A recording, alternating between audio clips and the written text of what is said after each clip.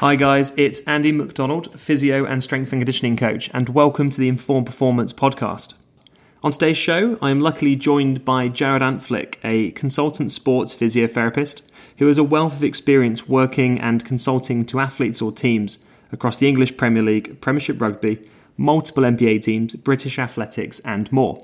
He's the director and founder of Total Performance, a consultant at the Fortius Clinic in London, and in today's episode we will be focusing on his specialist approach to managing athletic tendons. This episode of the Informed Performance podcast has been sponsored by Vald Performance, makers of the Nordboard.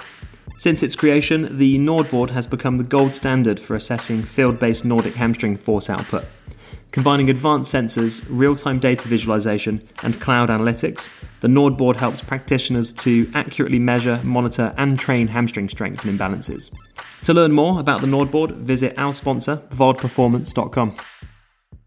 Topically for today's episode, I'd like to draw attention to a study that is currently being completed by Nicholas Cross, Jill Cook, Craig Purdom, Ebony Rio, and Christian Bonello. They are aiming to establish the key clinical questions and tests that physios use during clinical exams of Achilles tendinopathies, and are looking for physios globally to complete a survey that will help their work. I will link this survey in this episode's show notes, so if you're a physio and you've got a minute, then please help them out.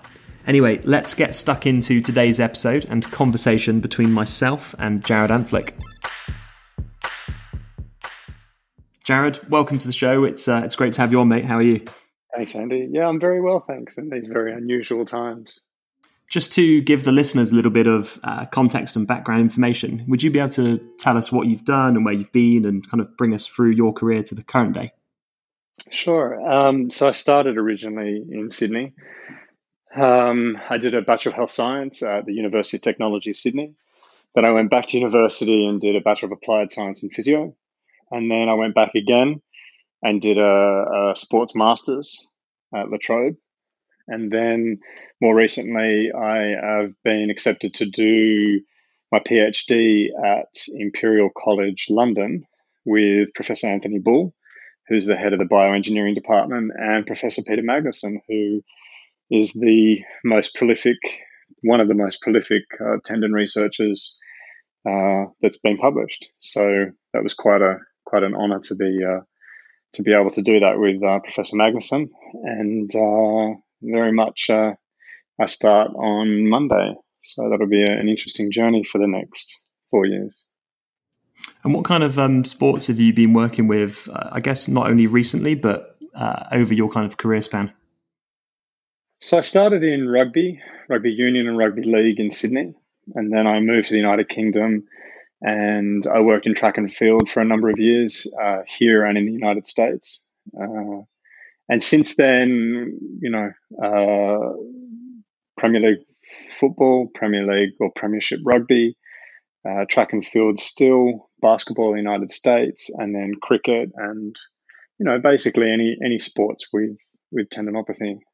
And I know you've kind of self-professed to be this already. I'm going to call you a tendon nerd if you don't find that offensive. We have a small group called the Tendon Geeks, and so I'm not offended by it whatsoever.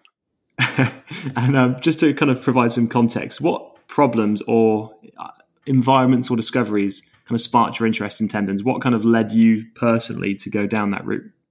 It's a great question. I started off when I first came to London working at Pure Sports Medicine in Kensington, and I worked with Dr. Lorenzo Naschi, who, if you read research, then you would know Lorenzo's published quite a bit of work with Professor Alfredson, and it just sparked my interest. I used to see a lot of tendons with him, and I found it fascinating. And then moving across to track and field, it's quite a prevalent disease or condition in track and field, and so it's sort of developed from there. And what does your kind of, just so that listeners have got a bit of context also, just on your current activities, what does your current work and employment roles, what does that look like for you currently? So in a normal environment, COVID excluded, I do a clinic at the Fortius Clinic. I work at both King William Street and Fitzharding Street, and I do one of those clinics. I do a joint MDT with Dr. John Houghton, and we see all manner of Achilles and patella tendons.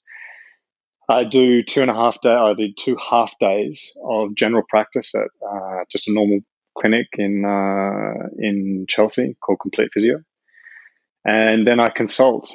So I go to different sporting teams, whether it be here in England, and I just got back from a morning at a football club, to the United States, where I go to NBA and more recently NFL teams and help them with tendon issues and problem solving and things like that.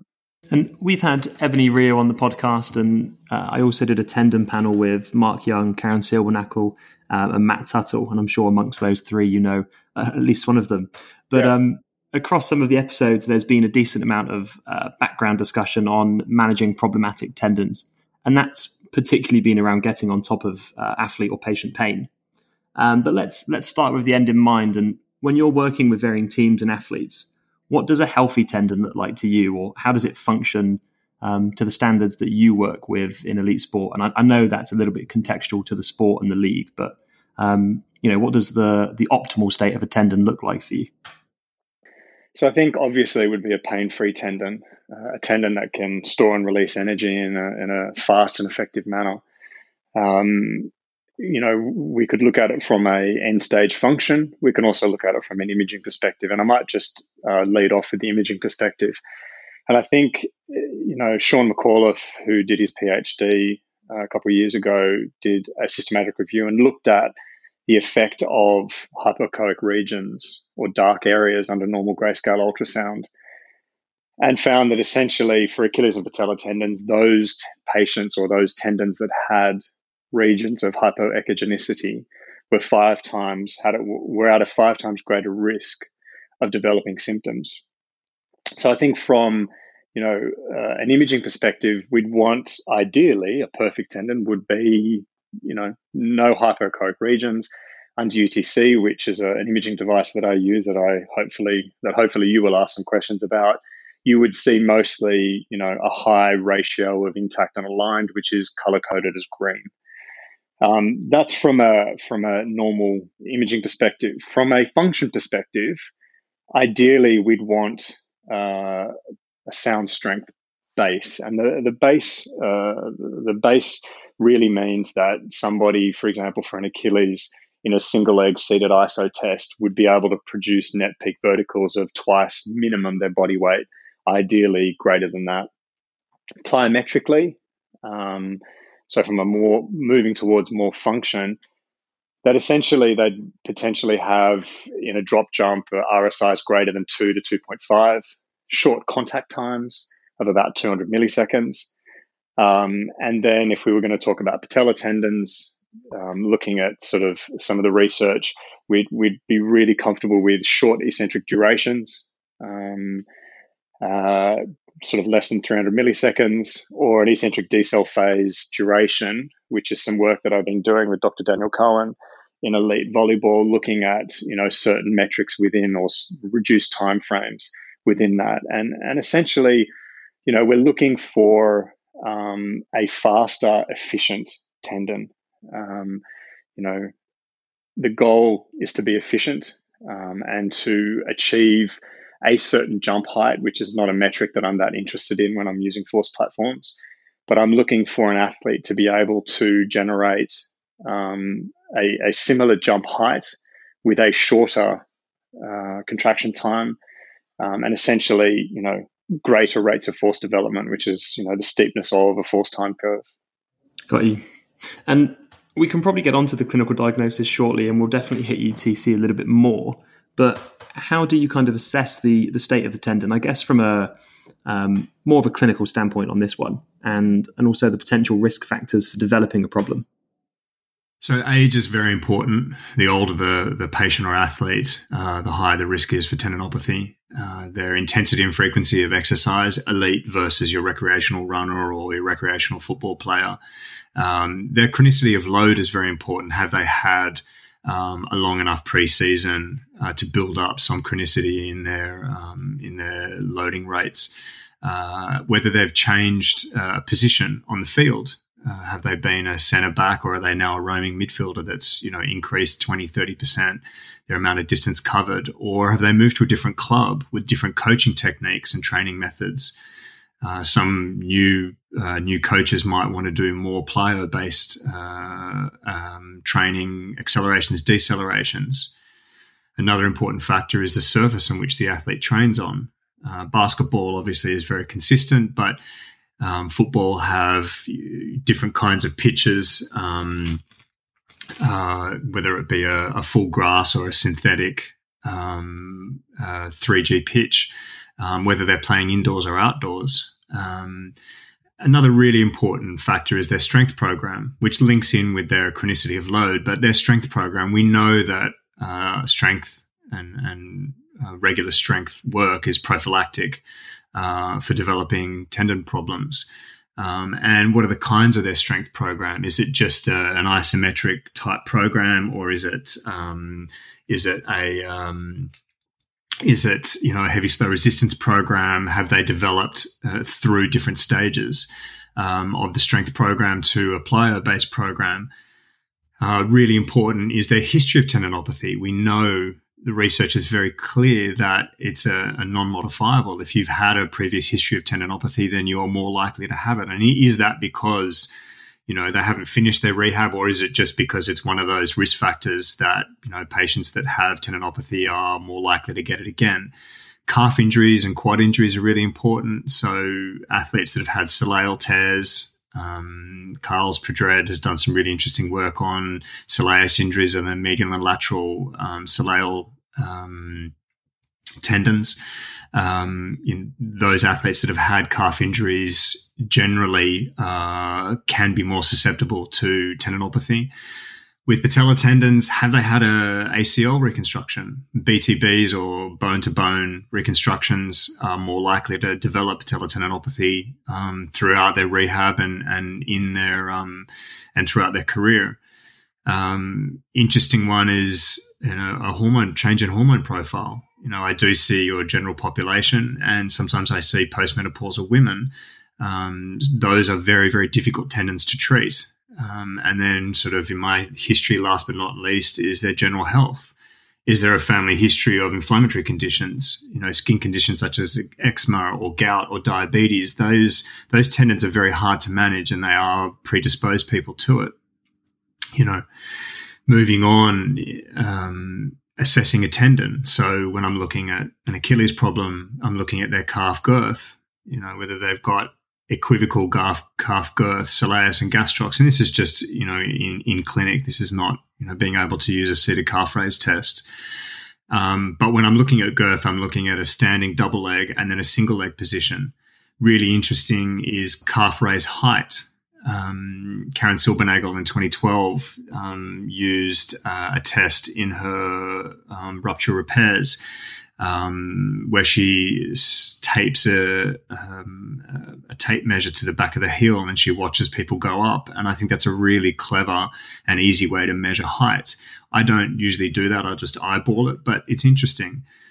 Do they have good calf range of motion or ankle dorsiflexion range? Those that are really, really stiff, potentially. There was a Brazilian group that looked at the incidence or the likelihood increases with reduced calf range of movement to an increased incidence of patellar tendinopathy in volleyballers. First MTP range of movement. A lot of my footballers, they have been kicking a football around a lot, and they generally have some level of arthritic change in their first MTP. Whether there's mobility of their subtalar joint. Lots of subtalar joint mobility increases potentially the torsional demands of the Achilles. The Achilles is a plantar flexor dorsiflexor, and yes, I understand that there is rotation of the fibers from proximal to distal, but when you have, an increased subtalar joint mobility, you're asking the Achilles tendon to do more than just plantar flex and push off. When I'm looking at a little bit more calf function, I'm interested to know, can they calf raise full height with straight knee? And can they, do they have the ability to calf raise well And can they do a lot of volume of it? I know that EIS looked at, they had benchmarked some of their elite running sport athletes that they had to get over 25 calf raises off a step very, very slowly. One of my really interesting tests, and it's again just an eyeball test, but it's a reactivity test on a single leg hop. Can they hop, and do they maintain that stiffness in the lower limb? Or are they yielding? Does their heel get close to hitting the floor? And you'll find that, you lose the ability to generate stiffness because of tendinopathy. And so those that have tendinopathy or have had it for a period of time, they lose their stiffness, the mechanical property of stiffness, and they'll yield. With the patella tendon, can they squat? Single leg squat, any pain associated with that? Do they have a good lunge technique, but do they have pain with any lunging? And with, a hop and hold, same as with an Achilles tendon, patella tendon, I get them to hop, I'll get them to hop forward, and can they hop and hold that? And do they have equivocal range in that squat? And can they create that stiffness in the knee area? I usually will hold their hand, interestingly enough, just because it's less about balance and more about, their function in the lower limb. And then we, as part of an assessment, will do ultrasound, normal grayscale and color Doppler, and then follow it up with the UTC. That makes sense. Let's get into UTC. We've kind of touched on it a little bit so far without going into it. UTC is not a brand new thing, but it's still in some relative infancy, at least for its utility or commonality in sport. You've definitely completed more UTC scans than anybody that I can think of. What I'm interested to know is there any kind of common misconceptions or questions that you've fielded on UTC that, I guess, pulling upon your vast user experience, that you can counter or provide some pragmatic insight on? Yeah, I mean, there is the big debate about structure versus pain, and we all know that structure and pain don't really correlate.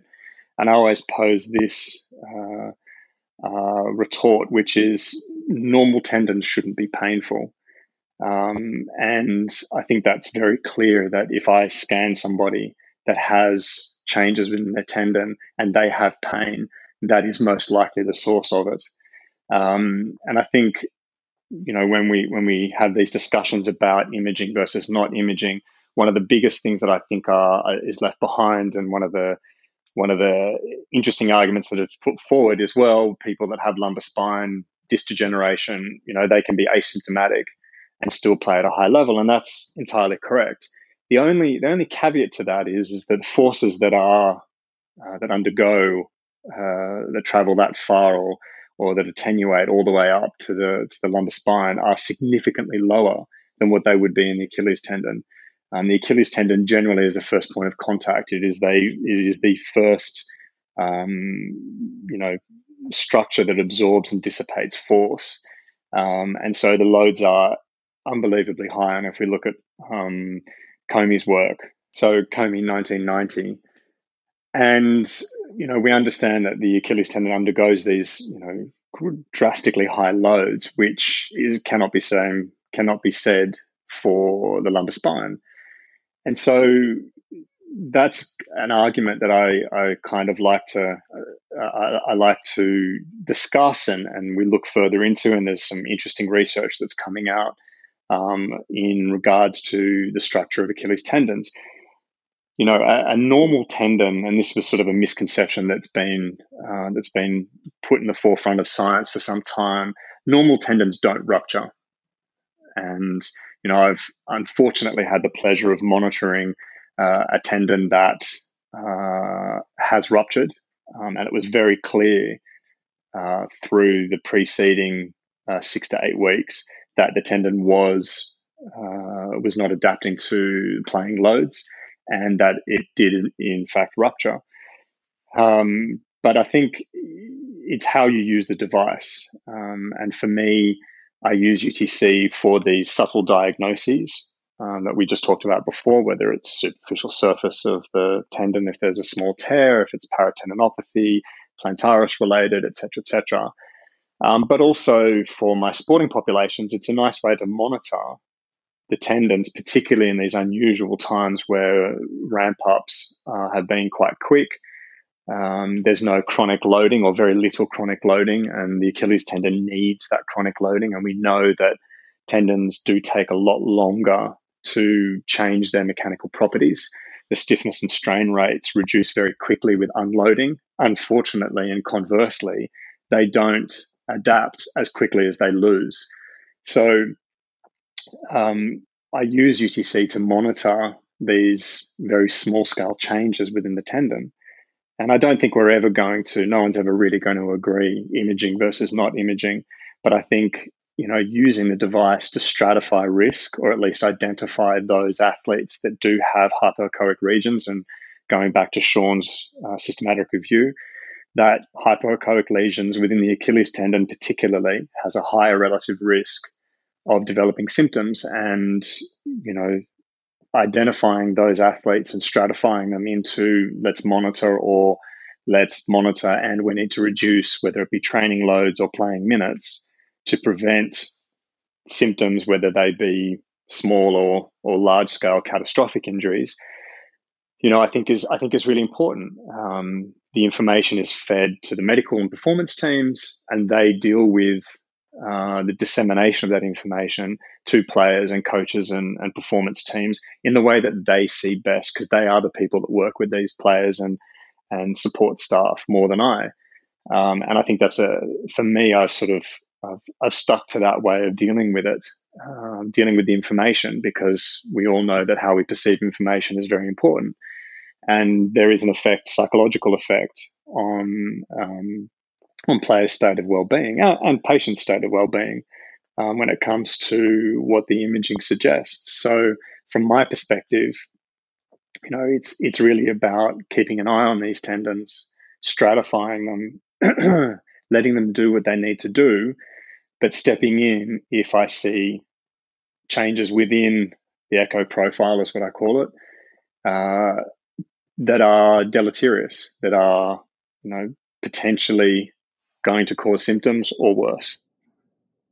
It's just staying on imaging, obviously, besides what UTC actually gives you in terms of details and information, do you find that just as a technique for how you collect on it versus maybe the sort of variation or skill that normal ultrasound has, do you find that the more automatic way that a UTC scanner can actually be applied also just suits it to being better for monitoring, because you get that consistency and maybe less error in the collection?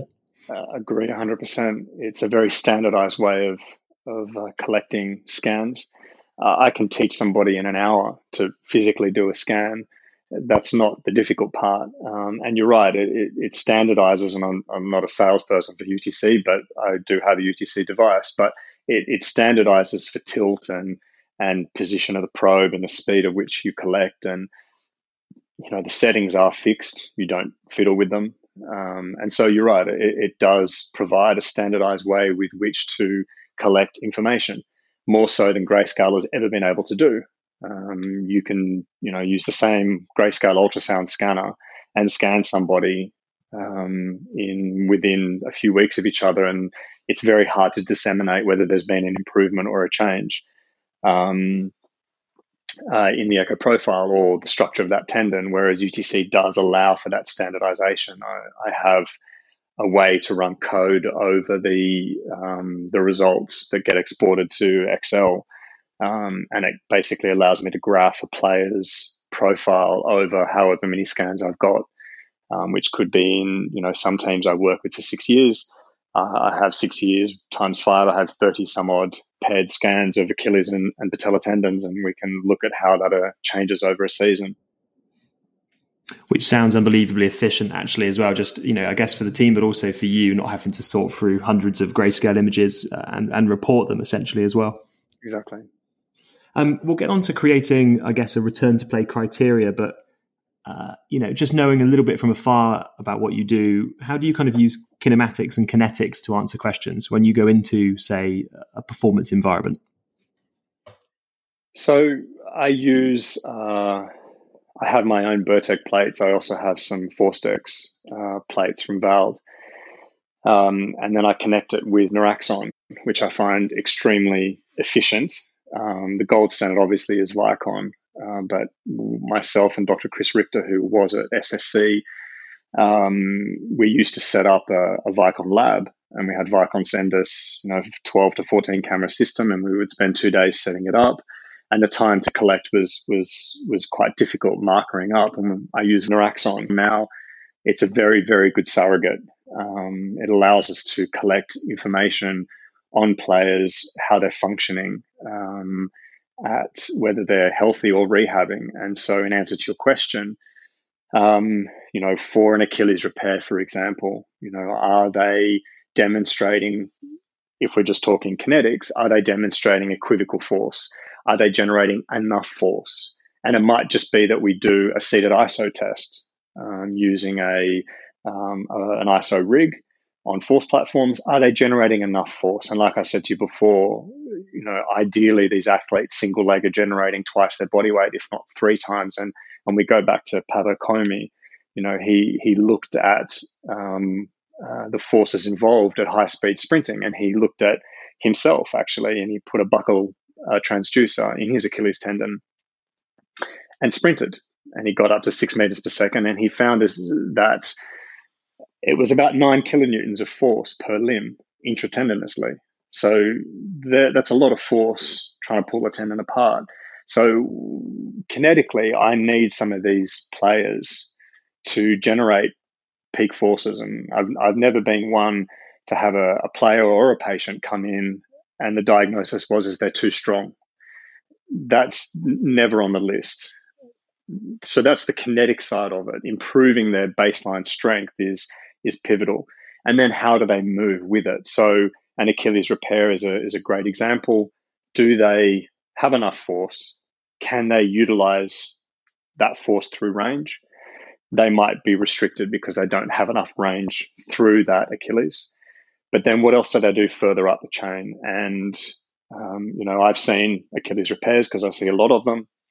We see this compensatory mechanism, which is more knee valgus, limited knee flexion on that side because obviously they can't get over the knee, more pronation through the foot, and they end up listing a little bit, so they might flex more through the hip and side flex over to that side because they can't absorb and they can't generate force in an efficient way because they've got limited range from potentially an Achilles repair, or might not even be a tendon. It might be ankle restriction.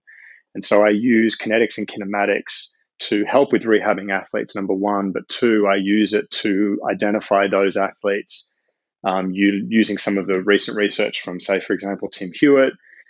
And we look at those athletes that are potential risks for how they move, of damaging knee ligaments or, whether they're efficient movers. And what I've found is, when you get to about 7 feet tall, you move a little bit differently to when you're 6 feet tall. So they're very interesting athletes to review.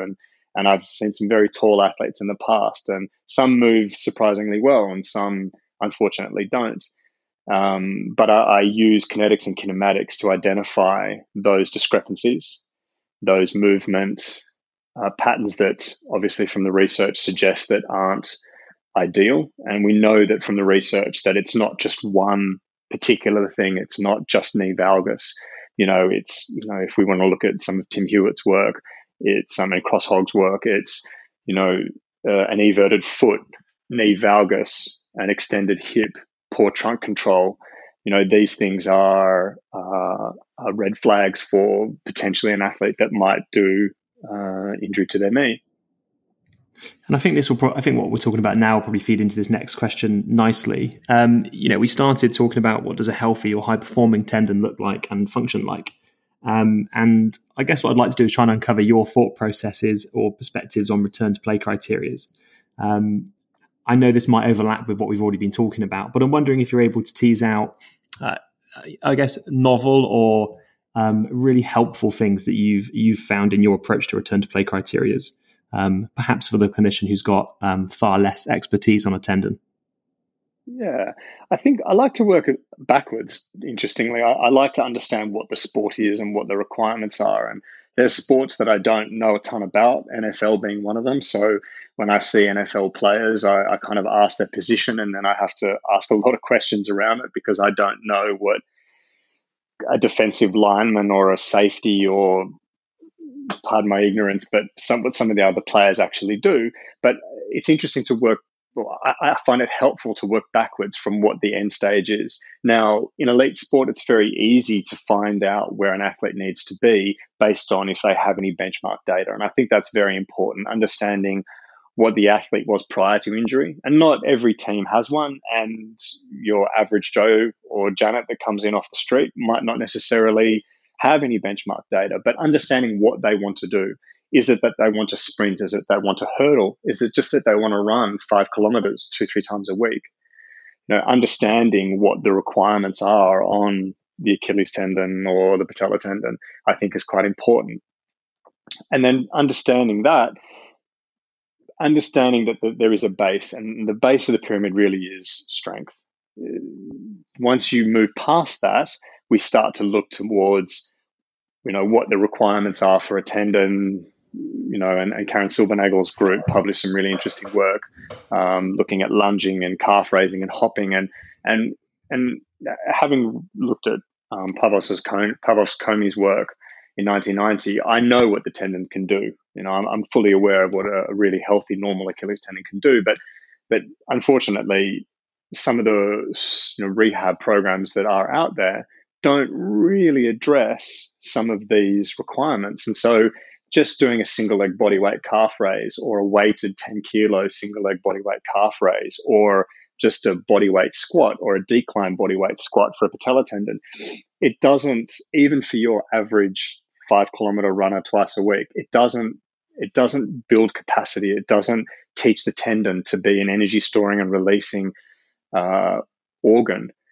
We have to understand that these tendons, Achilles and patella is what I'm referring to mainly, they are very complex. We don't know enough about them, but we're beginning to understand more. But we do know that they undergo huge loads. So it's preparing the tendon for what they need to do. And I'm sure your previous speakers have banged on about that. But, where I think athletes and your general population need to move towards is not just banging on strength-wise for 3 months. It's about introducing some energy storage or stretch shortening cycle type loading, and it's going from slow to fast. And Eamon Flanagan has given some, he's done his PhD on looking at drop jump and RSI and some other interesting metrics around SSC type loading, which I think is very clever. He's broken down some of the slower plyometric type exercises, which you would consider to be a counter movement jump because you have more joints involved, versus just ankle dominant type exercises. And, if I'm rehabbing an Achilles tendon, I need them to be able to have very short contact times, these less than 200 milliseconds, super fast off the ground. And we see those in track and field athletes, particularly sprinters and jumpers. But it's about building up towards that. Asking a patient that is now 2 weeks into a rehab program to start hopping and bounding is quite unrealistic. Obviously, if they're pain-free and they have a decent base of strength, then it's acceptable, particularly in elite populations. But in the general population, quite often people hold on to their tendinopathy for some time. And I have the pleasure of seeing tendons that have been painful. And I saw a gentleman some time ago who had Achilles pain for 22 years. And they always have a strength deficit, and that's not going to be fixed in 2 weeks. So, as all the inverted commas gurus, which I am not one, have said, look at your patient and look at what their requirements are. And that's couldn't be said any clearer. Your elite functioning sprinter who has an acute episode of Achilles problems, chances are that you could probably get them going quite quickly, assuming it's not something, that there's a large structural change within the tendon. But those that have had tendon pain for a long time, they have these deficits. Their ability to generate forces are low. Their ability to generate forces quickly, faster rate type loading, they can't do as well. So it's about, it's slow and low. So slow contractions, lower load to start with, And then I like people to go slow and heavy, and then building up to fast and heavy. And then you're talking, all kinds of different plyo drills, different kinds of strides and skips and things like that, progressing to cutting, decelerating, which is very, very stressful on the patellar tendon. The loads are massive. We're talking 6 times body weight, if not more, depending on the speed at which they start their cut. So, really looking at, again, as I started with, is looking at where the tendon needs to go and working backwards from there. But their base has to be strength. They have to be progressed, very carefully. And, when I'm rehabbing patellar tendons, I'm talking about, and nothing is better at the moment, is the Mads Konsgaard's work with Professor Magnuson as a supervisor. That's very, very clear that there's sound rationale to the type of loading and why. In regards to pain is personal. There has been some research out there in regards to analgesic type loading. I think it's been, unfortunately proven that there is no fast, quick fix to tendon pain. And that, unfortunately, it's just hard graft. And part of my job is to educate not just the players, but the medical teams around it, that unfortunately we may not be able to turn around this tendon because they can't do faster rate loading. They can't decelerate. They can't hop without these, these pain levels or this loss of function performance. Is the other thing, is this reduction in performance, the inability for that athlete to get that extra 10% or go for that ball that they might have always been able to get purely because of their tendon pain. So, like I said, working backwards, a good strength, and then progress them through towards faster rate and sport-specific type exercises that are mimicking or getting very close to their sport. Whether you're working with an average Joe or you're working in a professional team or with a professional athlete, as a physio, you're always under pressure as to when that person can return to their activities. You mentioned that too strong is a rare or maybe a unicorn problem to have when you're dealing with a tendon. And what I'm curious is, if you don't have the pre-injury data, are the body weight related force outputs that you've mentioned during the conversation, are they, how much are they idealisms and where are they kind of non-negotiables, I guess, is what I'd like to know, because I think it's quite common in sport, especially where you can be working with an athlete and get them to a certain point, and then sometimes they get kind of pinched back into gameplay again. So, where are the sort of, we kind of know what's ideal, but where's the sort of non-negotiable cutoff for where they achieve? It's a great question. And a lot of elites will return back to play even with a little bit of pain, and that's acceptable. I think it comes down to these objective assessments. And as nice as it is for me to have a couple of pairs of force platforms and kinematics and a UTC machine, there is still the ability for people to have a good look at how their athlete is functioning, whether it be using a leg press machine. Can they push 1.5 times their body weight on a leg press? Knowing what the leg press weighs is also quite important, because I have been to clubs before where the leg press weighs itself, the sled, 60 kilos. But understanding that an athlete needs to be able to push 1.5 times body weight. If they can't with raging patellar tendinopathy, chances are they're probably going to relapse. And it comes down to the question, how long do you need? What's the shortest period of time you need this athlete ready? And what's the long-term goal?